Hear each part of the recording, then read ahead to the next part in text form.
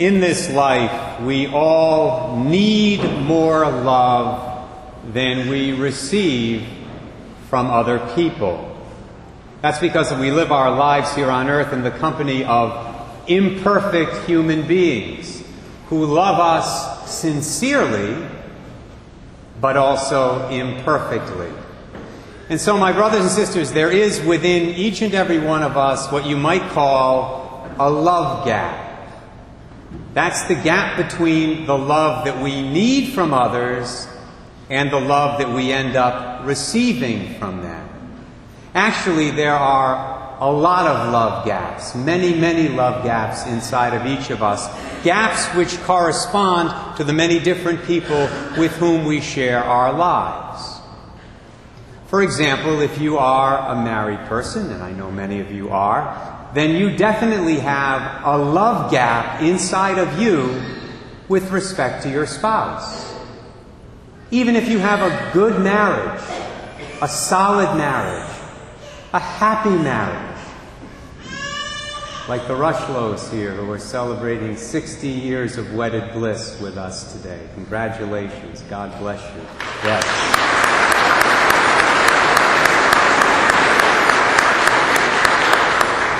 But even if your marriage is like theirs, if you love each other deeply as husband and wife, the fact is, your spouse does not love you with a perfect love.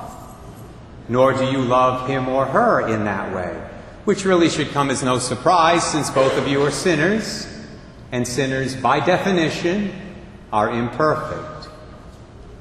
Every teenage boy in this church right now has a love gap in his relationship with his parents. Same is true for every teenage girl. And every parent has a love gap with respect to each of his or her children, no matter what age they happen to be. Think of a person in your life, and I mean any person in your life, and realize that you have a love gap of some size within you right now with respect to that particular individual. Now, I mention this today because this is one of the biggest reasons why we sin against one another so frequently. See, deep down inside of us, there's a longing. We long to experience a love from other people that's perfect, perfectly selfless, perfectly forgiving, perfectly patient, perfectly self-sacrificial. But what we actually get is something less than that. Sometimes something much less than that. Spouses don't receive perfect love for one another, and so they argue and fight. And they may cheat on one another, either physically or at least emotionally. Teens don't receive perfect love from their parents, so they rebel. Co-workers in similar situations harbor grudges. Siblings don't speak to one another for years. The list goes on and on. Mary, our Blessed Mother, of course, was different. A lot different. By the grace of Almighty God and by the free assent of her human will in every circumstance of her life, Our Lady never sinned against anyone. Not even once.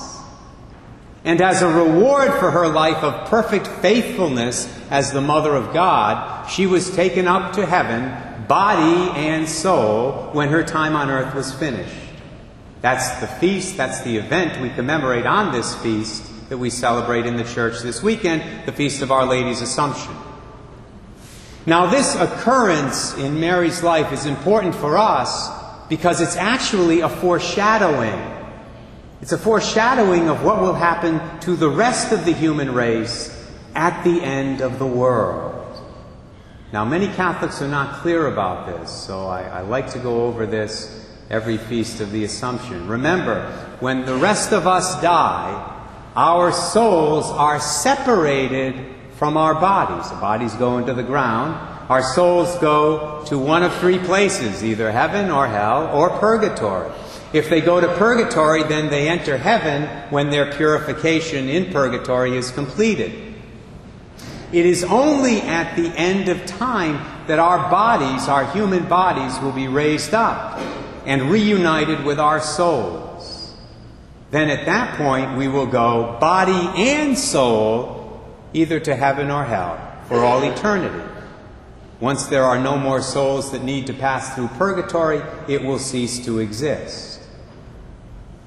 In the preface of this Mass, which I will say in a few moments, it says the following: "Today the Virgin Mother of God was taken up into heaven to be the beginning and the pattern of the Church in its perfection."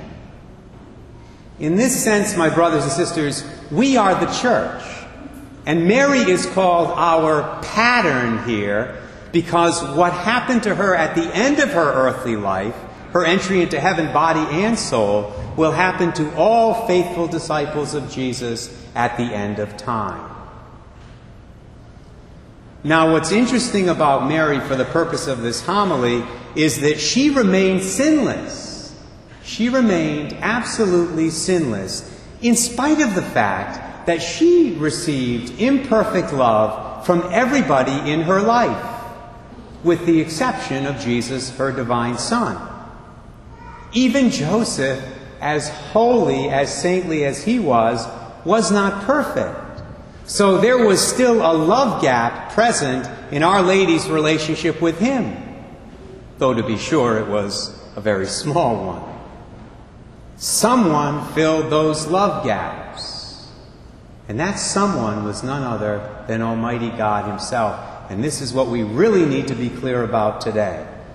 The deep, intense, profound bond Mary had with God comes through beautifully in her Magnificat, which we heard a few moments ago in the Gospel, where Mary says, "My soul proclaims the greatness of the Lord.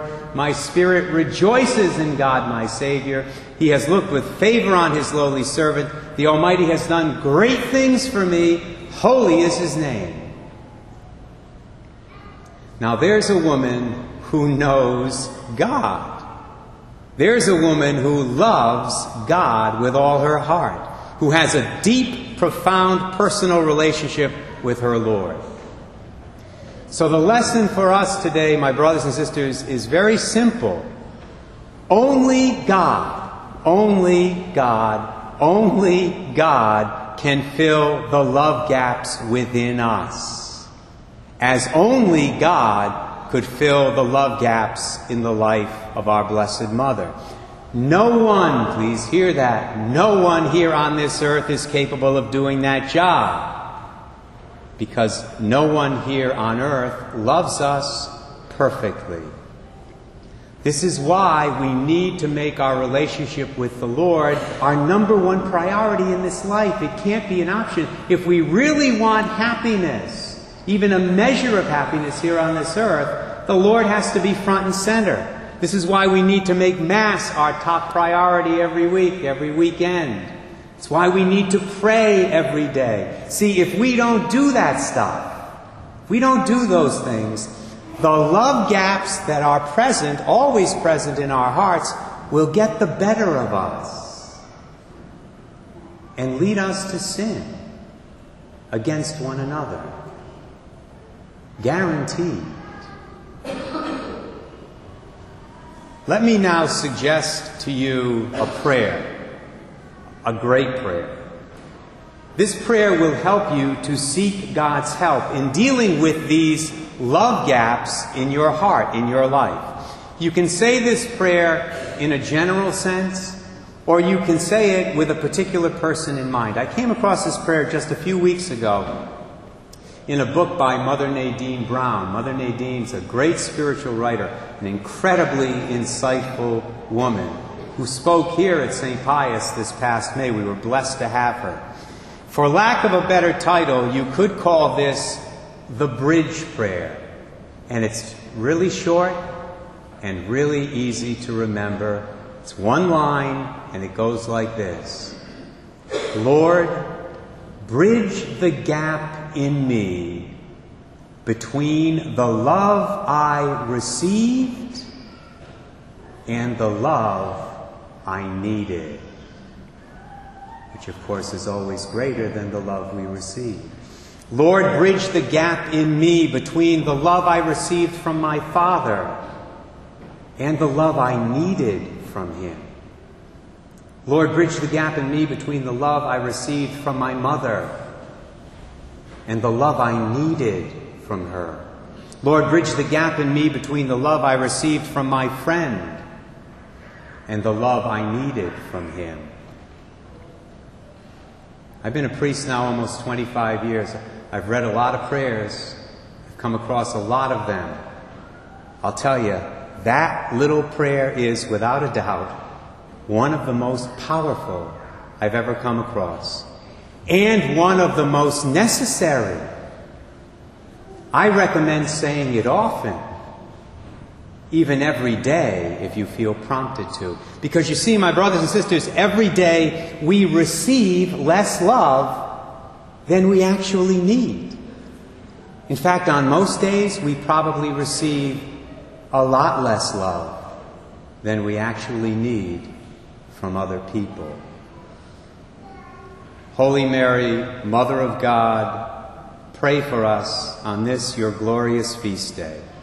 Pray for us, Mary, that we will follow your example and allow the Lord, by His saving grace, to bridge the gaps, to bridge the many love gaps that are present in our hearts.